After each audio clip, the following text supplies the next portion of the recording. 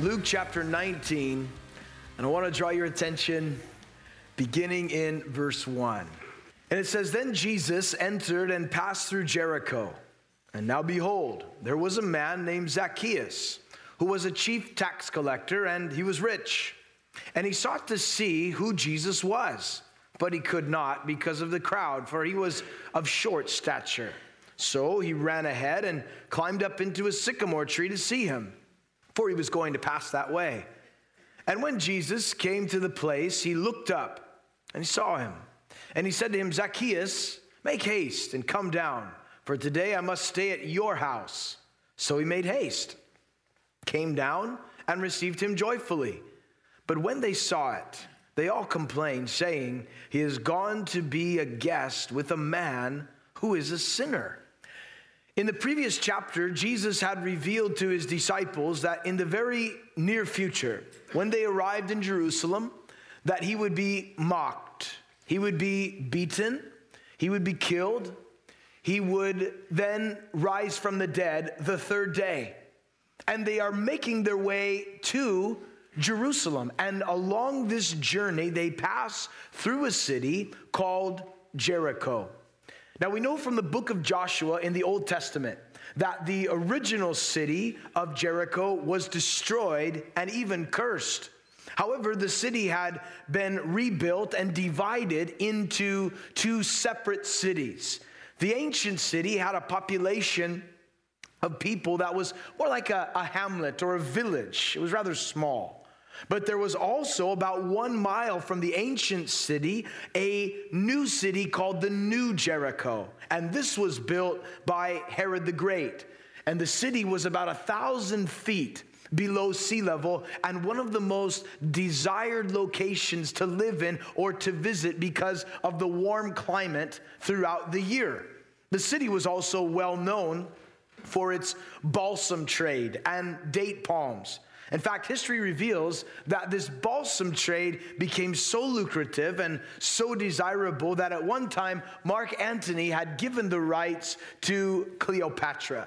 But at this time in history, Herod the Great had taken ownership once again of this precious commodity, and he had actually capitalized upon the opportunity that it presented.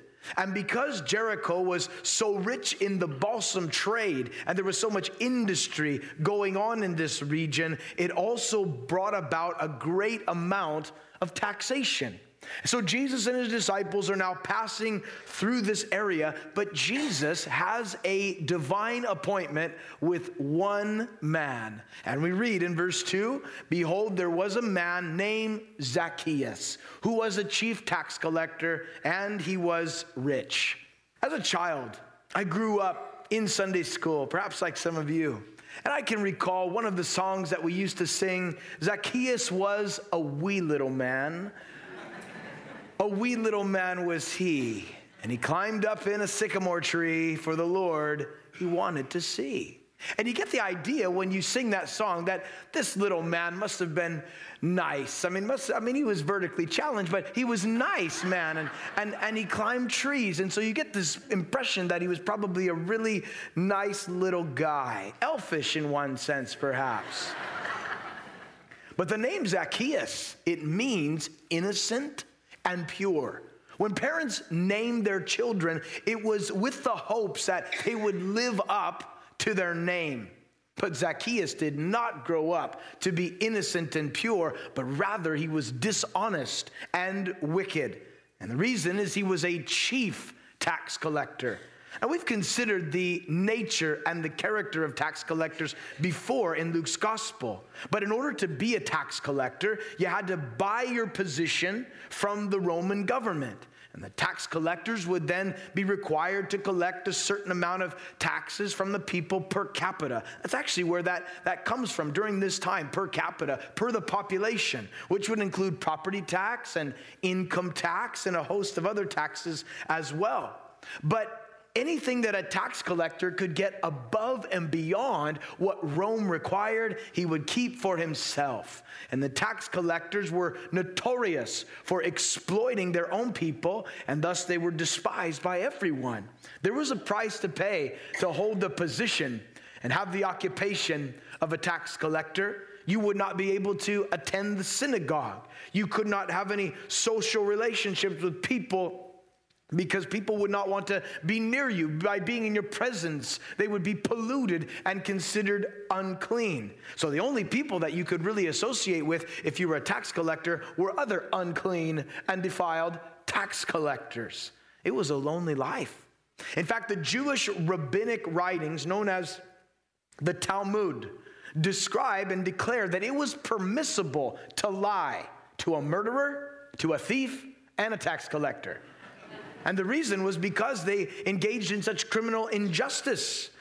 In the minds of the people, there was only one thing that was worse than a tax collector, and that was to be the chief of the tax collectors.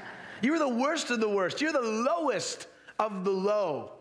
But we find that this little man was filled with curiosity concerning Jesus. And it says in verse 3, he sought to see who Jesus was, but he could not because of the crowd, for he was of short stature. And so he ran ahead, climbed up into a sycamore tree to see him, for he was going to pass that way. Somehow news had reached the ears of Zacchaeus that Jesus was passing through his town. And the Bible says that he sought to see him. The language implies he kept on trying to see him.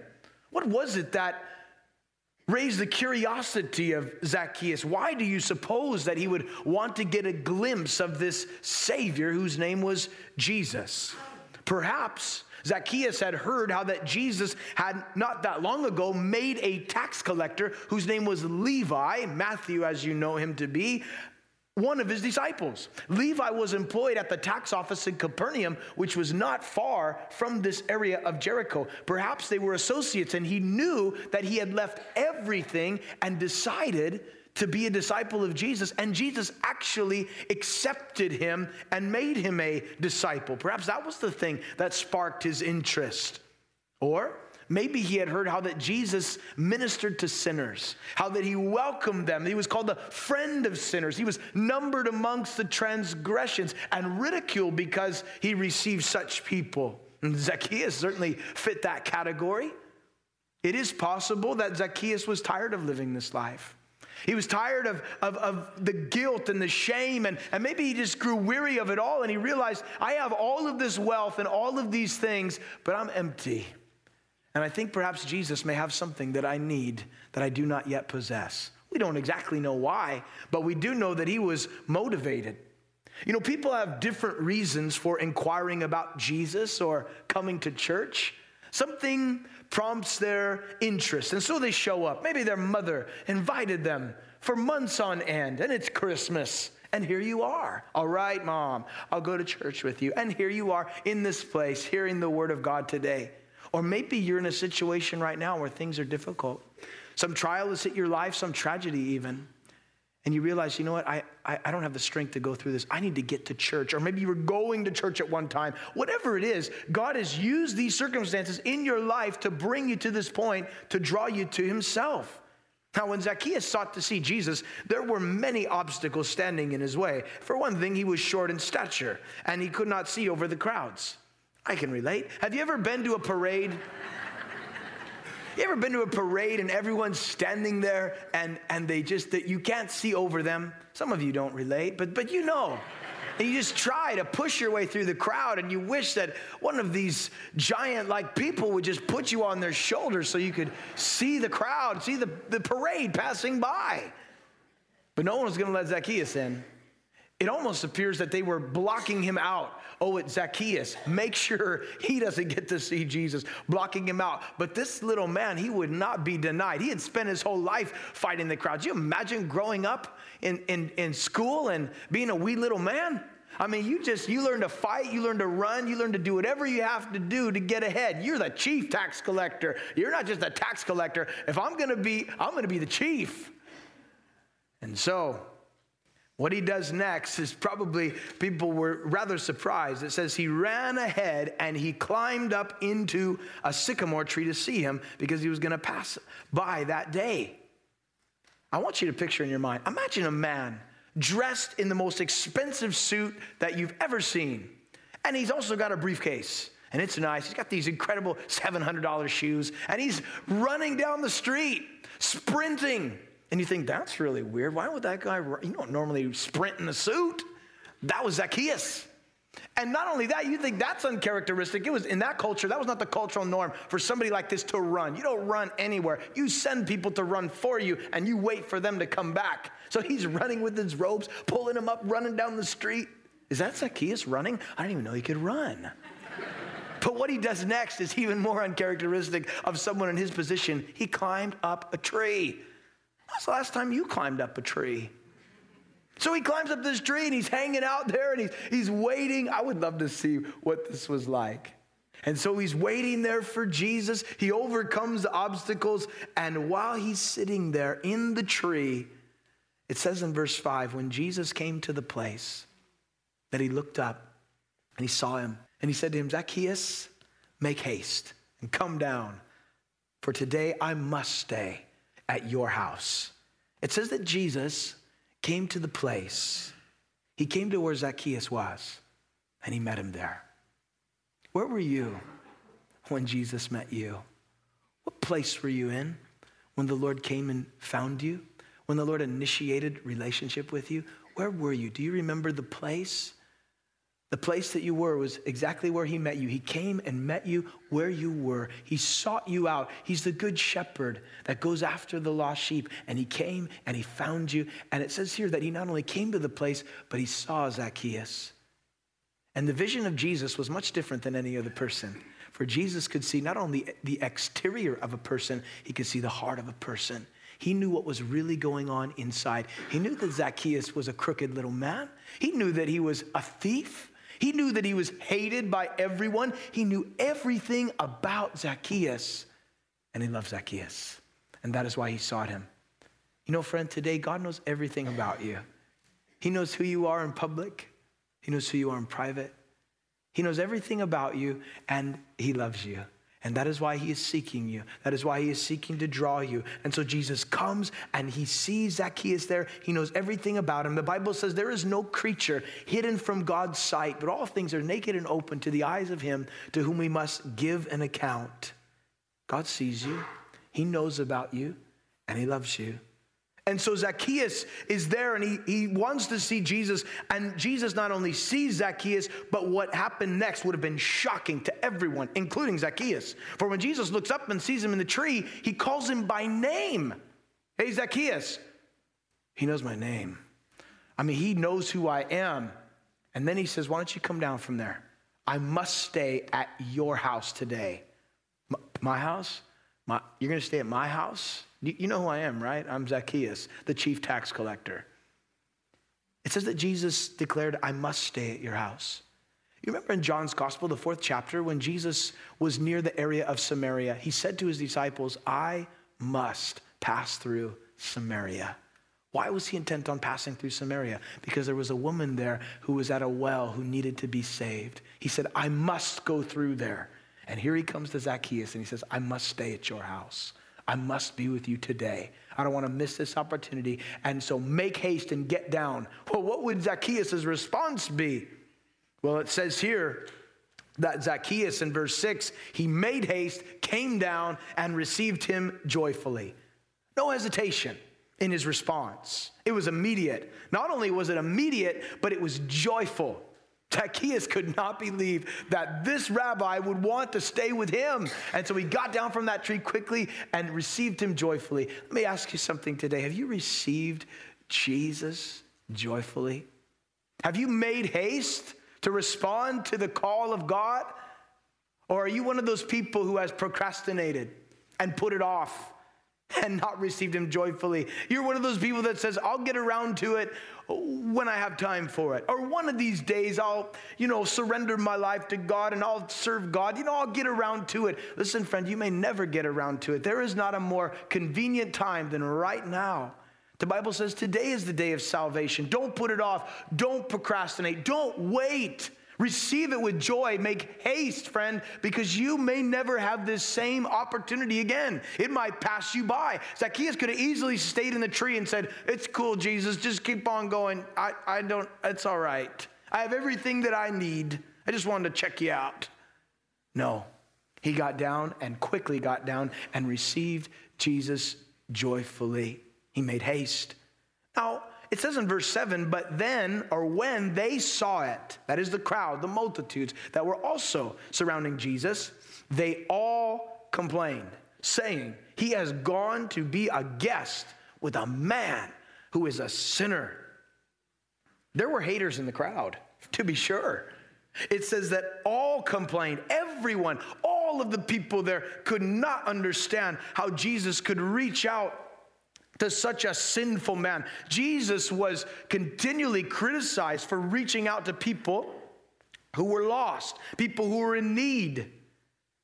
For Jesus to meet at Zacchaeus' home would be a total and complete act of religious incorrectness. But it didn't bother Jesus. People couldn't understand. They were criticizing the compassion of Jesus because they didn't understand the ministry of Jesus. Jesus will say in only a moment's time, I came to seek and to save those who were lost.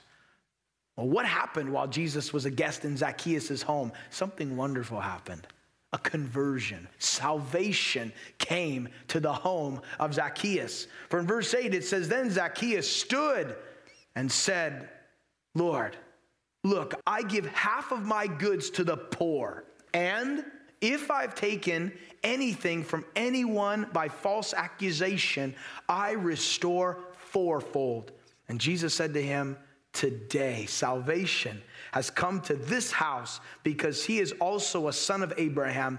For the Son of Man has come to seek and to save that which was lost. As Jesus came into Zacchaeus' home, he also came into Zacchaeus' heart and his life. In Revelation, the Lord says, behold, I stand at the door and knock. And if anyone will open the door, I will come in and dine with him and have fellowship with him. Zacchaeus opened up his home, and really, he opened up his heart. And when Jesus came into his life, everything changed. His mindset changed. His perspective changed. His heart changed. His entire life changed. It is very obvious by the things that he did. The actions were a demonstration of his salvation. He didn't offer half of his goods, everything that this wealthy man owned. Half of everything I have, I give away to people who are in need, who are poor. And if that's not enough, everybody I've ripped off, I will give them back fourfold. I mean, that's really a true sign of a conversion. This guy is genuine. Jesus didn't ask him to give away half of his goods to feed the poor. This was something that he wanted to do because his life was changed. He wanted everybody to know, I am not the same man. And this was clearly a demonstration. He didn't do these things to earn salvation. He did these things as a result of salvation. You know, when somebody's truly converted, when somebody is truly born again, their life changes. It just does. Your speech changes. You used to speak profane words all the time, dropping this and dropping that and throwing that out, and suddenly something happened to you. You start saying, praise the Lord, and hallelujah, and how can I pray for you? Did I just say that out loud? You did. It's a change. I don't know how it happens. It just does. It's something God does in your life. It's not something you can, stop on your own and get a swear jar and I'm going to put money in there every time. This is going to make me stop. It won't make you stop. By the way, I always marvel at people when they do things like that. Because they have this jar and they fill it up and they go spend it they go out to dinner. It's like, and celebrate? Why? It's something only God can do. And Zacchaeus is a completely different man. He was formerly spiritually blind, but now he could see. He was dead, now he's alive. And notice he calls Jesus Lord. He said, Lord. In other words, my life is submitted to you, surrendered to you. Lord, look, everything that I've done, I want to make it right. I want to live differently now because you are a part of my life. This was a radical conversion, a genuine conversion, and Jesus acknowledged salvation has come to this home. By the way, you remember last time we were together, we looked at another very wealthy man, a rich young ruler. You remember? And this rich young ruler, Jesus came to him and he told him, listen, I want you to sell your stuff and then I want you to come follow me and you have treasure in heaven. And it says when he heard this, he went away sorrowful because he had great possessions. And the disciples saw this man go away, and they were in shock that he did not respond. And they wondered, how could this guy not be saved? Jesus said it's easier for a camel to go through the eye of a needle than for a rich man to enter the kingdom of God. They said, well, who can be saved? And Jesus said, with men it is impossible, but with God it is possible. And here you find the possibility of salvation, even with a wealthy man who submits and surrenders his life to Christ. And he gave everything away because he wanted to follow Jesus. Salvation had come to him. Salvation was made possible by God. And then Jesus makes this statement, and how I love it. It says, for the Son of Man, verse 10, has come to seek and to save that which was lost. Did you know, friend, that this is really the true, genuine meaning of Christmas? That God so loved the world that he gave his only Son. And why did he come? To seek and to save those who were lost.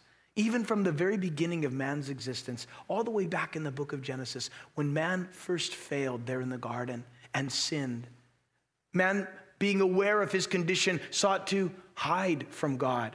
And God, making his way through the garden, called out Adam's name, seeking him. Adam, where are you?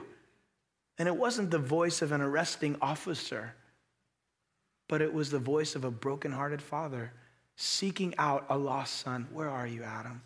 Not that he did not know where Adam was. He certainly knew where he was hiding, but he was seeking him, seeking to draw him back unto himself. And throughout the scriptures, we find from Genesis to Revelation, God seeking those that are lost. Even in Ezekiel chapter 34, verse 16, the Lord declares his loving intentions through his prophet when he said, I will seek what was lost and bring back what was driven away. I will bind up the broken and strengthen what was sick.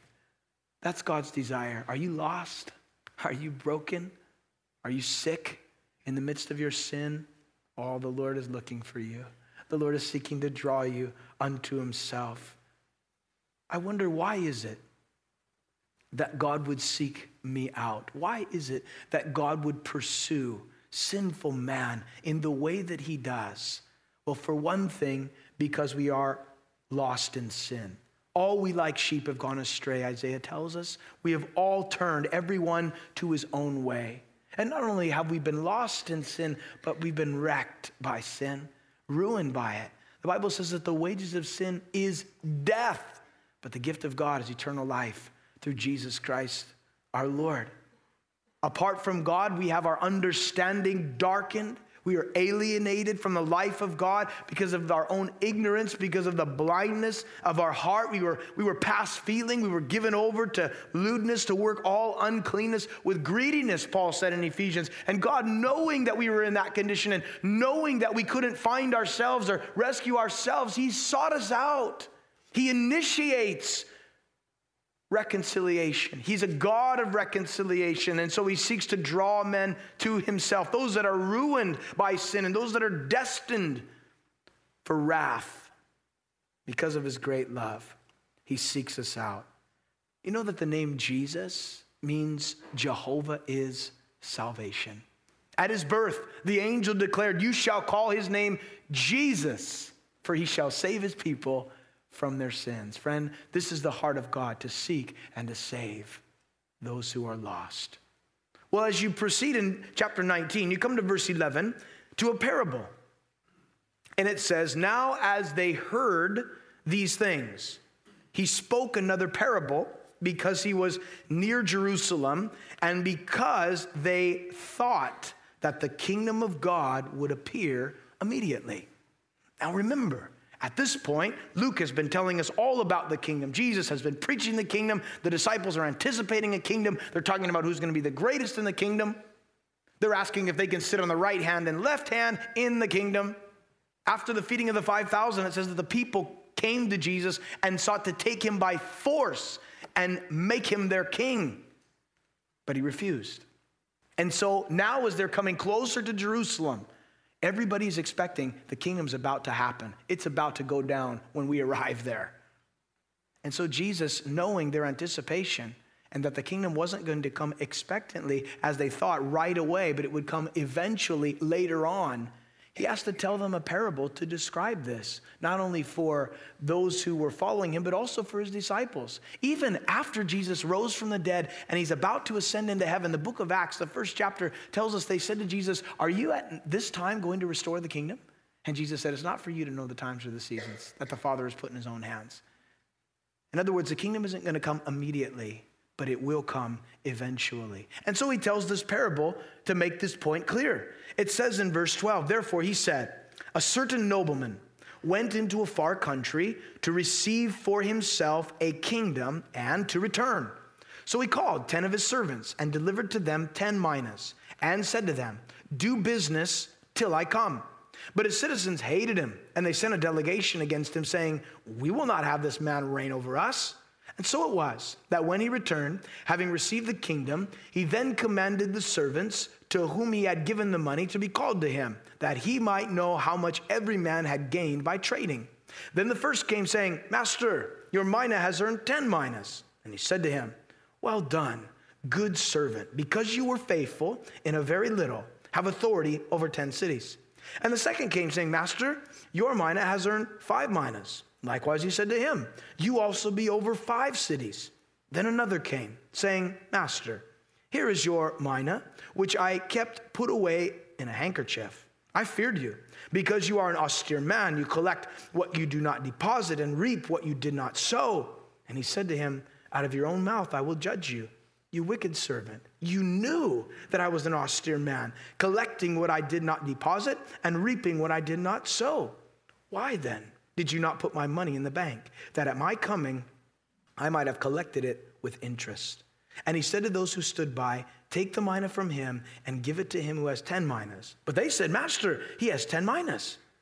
For I say to you, to everyone who has will be given, and from him who does not have, even what he has will be taken away from him. But bring here those enemies of mine who did not want me to reign over them, and slay them before me." As I said, many were anticipating the kingdom was about to arrive. And so Jesus, the first thing that you find in this parable is Jesus is saying, the kingdom is not coming immediately, it's going to come eventually.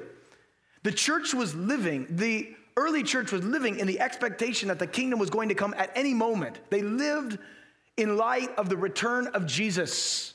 And the church presently needs to be living in that same light. If they were living anticipating the return, how much more should we be living for the return of Christ?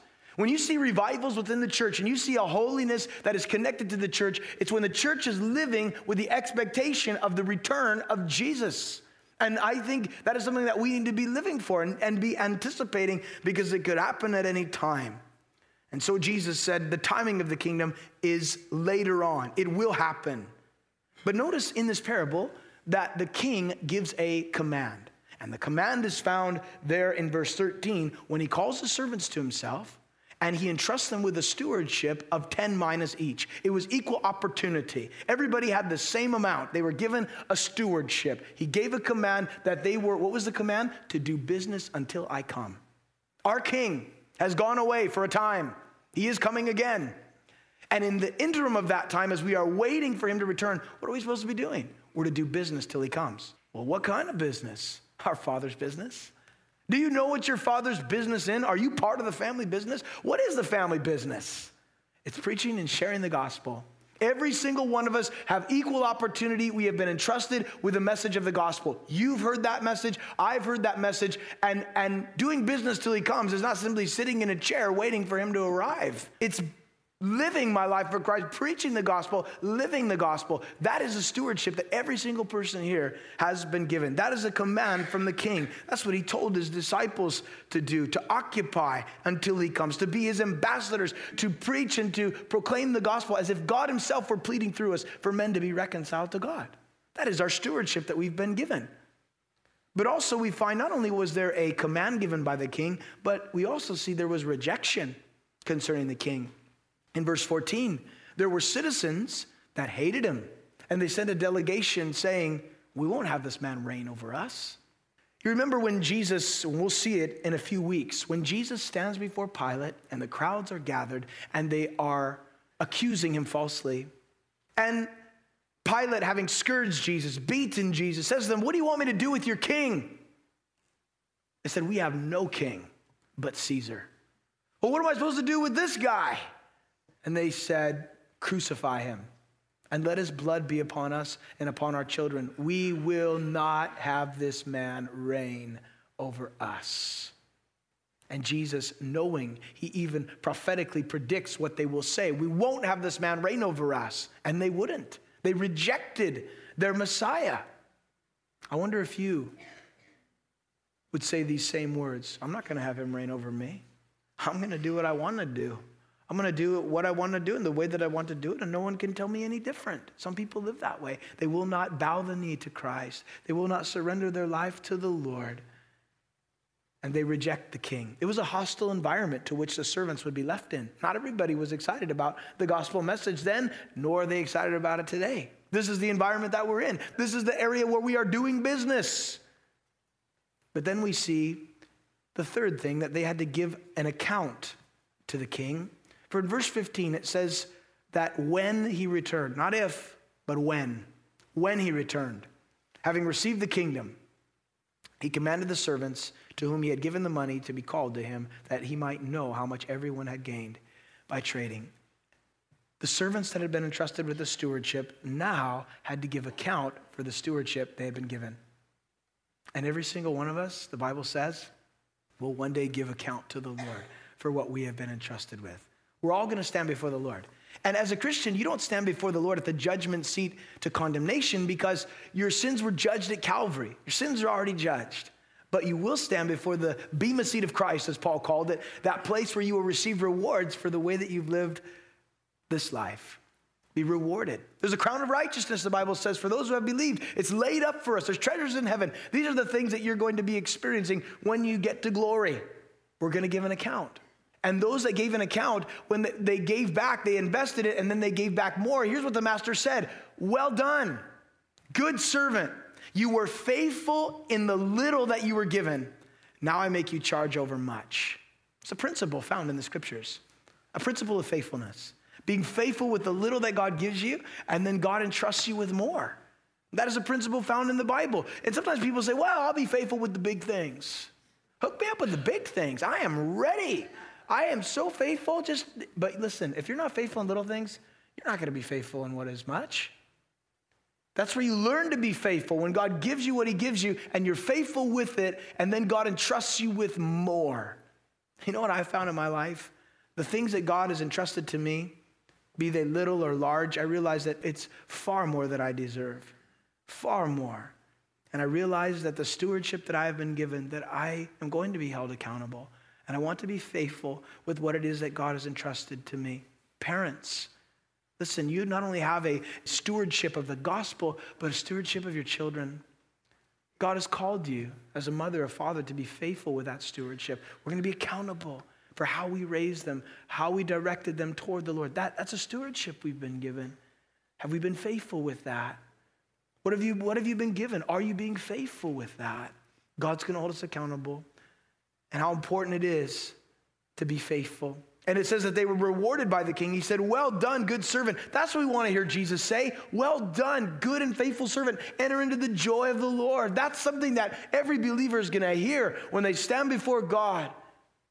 Enter in to the joy of the Lord. I can think of nothing more wonderful in all the world. No greater commendation than that of Jesus saying, well done, good and faithful servant. But there was another man, it says here, who was a servant, and he was unfaithful. He took what he had been given, and it says he hid it in a handkerchief, no less. And he said, I knew you were an austere man. I was afraid, and so I didn't do anything with it. Here it is, it's yours. Thinking that perhaps he would be rewarded. He wasn't. He was called a wicked servant because he knew what was required of him. And he knew that one day he was going to be accountable, but he put it off and he never did anything with it. And sadly, there are people like that today. They know who God is. They know that they're going to be held accountable, but they're just not doing anything with what God's given them. They're too caught up in so many other things that there's just no time for that, they say. And so this man, what he had was taken and given to someone else. The Bible says in Isaiah chapter 40, verse 10, behold, the Lord God will come with a strong hand, and his arm shall rule for him, and his reward is with him, and his work before him. Oh, in the first coming of Jesus, he came to the kingdom, as it were, and his citizens rejected him. He went away. And he left his servants in a hostile environment to continue to be faithful with what they had been entrusted. And then we find in the parable him coming back again and holding his servants accountable and rewarding them for what they had done with what they had been given. And then we see the kingdom being established, and notice what happens to his enemies. In verse 27, but bring here those enemies of mine who did not want me to reign over them, and slay them before me. The first time Jesus came, he came in weakness. He came as a suffering Messiah. But the next time he comes, it's a different picture. He comes as a conquering king. He will rule and reign with a rod of iron. The nations will be subject to him. And those that stand opposed to him, those that are against him, although given all of this time in human history to repent, if they do not repent, they will suffer the consequences of his judgment. But I want to encourage you, how much better it would be today to bend the knee, to humble your heart, to surrender to the King. One day you're going to stand before him. In fact, it may be sooner than you think. Are you prepared to meet the Lord? Are you being faithful with what you've been entrusted with? Are you like Zacchaeus, making haste, receiving him joyfully? Has your life changed? If it hasn't, and you desire it to, it can happen today. You could leave here today a brand new creation in Christ. Everything can change in a moment when you invite Jesus into your heart.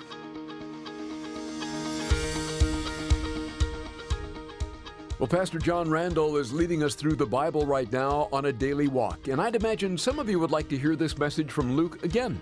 Maybe you joined us late. Go online to adailywalk.org and have a listen when it's most convenient. Or request a CD copy for a cost of just $5.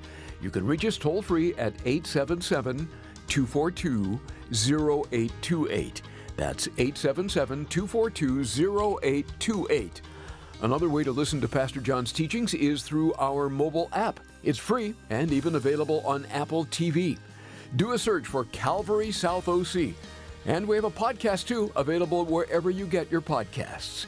Well, we're super excited about this month's offer. It's a book from our friend in the ministry, Barry Stagner, titled The Time of the Signs. In it, Barry explores the events that will precede Christ's return. And he answers common questions like, why is the rebirth of Israel the most significant sign that the end times are near? Where does the rapture fit in the chronology of all that will occur in the last days? We're making it available to our A Daily Walk listeners for the cost of $12. Again, you can order online at adailywalk.org or call us at 877-242-0828. And by the way, anything given above that amount will be put to good use and help people all over the world grow in their daily walk as they listen to these daily studies. In some cases, actually enter into a relationship with Christ. Again, you can donate online safely and securely at adailywalk.org. You know, we often say it around here at A Daily Walk because it's true. We want to hear from you. It lets us know where the ministry is having an impact. And also, we love praying for our listeners. Write to Pastor John by email today at adailywalk@gmail.com. That's adailywalk@gmail.com. With a preview of our next study in Luke, here's Pastor John. I think this is important for us to realize as well. Lord, all that I am, everything that makes up who I am, I lay it aside. Lord, whatever makes up my agenda, my plans, my purposes, Lord, you're the King. You just do in my life what you want to do. I submit to the Lord. Maybe as you're approaching a new year, you've already made your resolutions that maybe you didn't fulfill last year, and this is the year, man. It's going to happen. Just watch. You'll see. You know, I'm going to lose this or gain that or find this or whatever it is you're looking for. But I want to encourage you, take the outer garments of your agenda and your plans and your purposes and submit them to the King and say, Lord, have your way in my life. And you will find that God's plans for you are far better than anything that you could come up with on your own. Thank you for listening to Get Fed Today. Today's sermon comes from Pastor John Randall. If you enjoy the message, you can access more of Pastor John's teaching ministry by visiting adailywalk.org.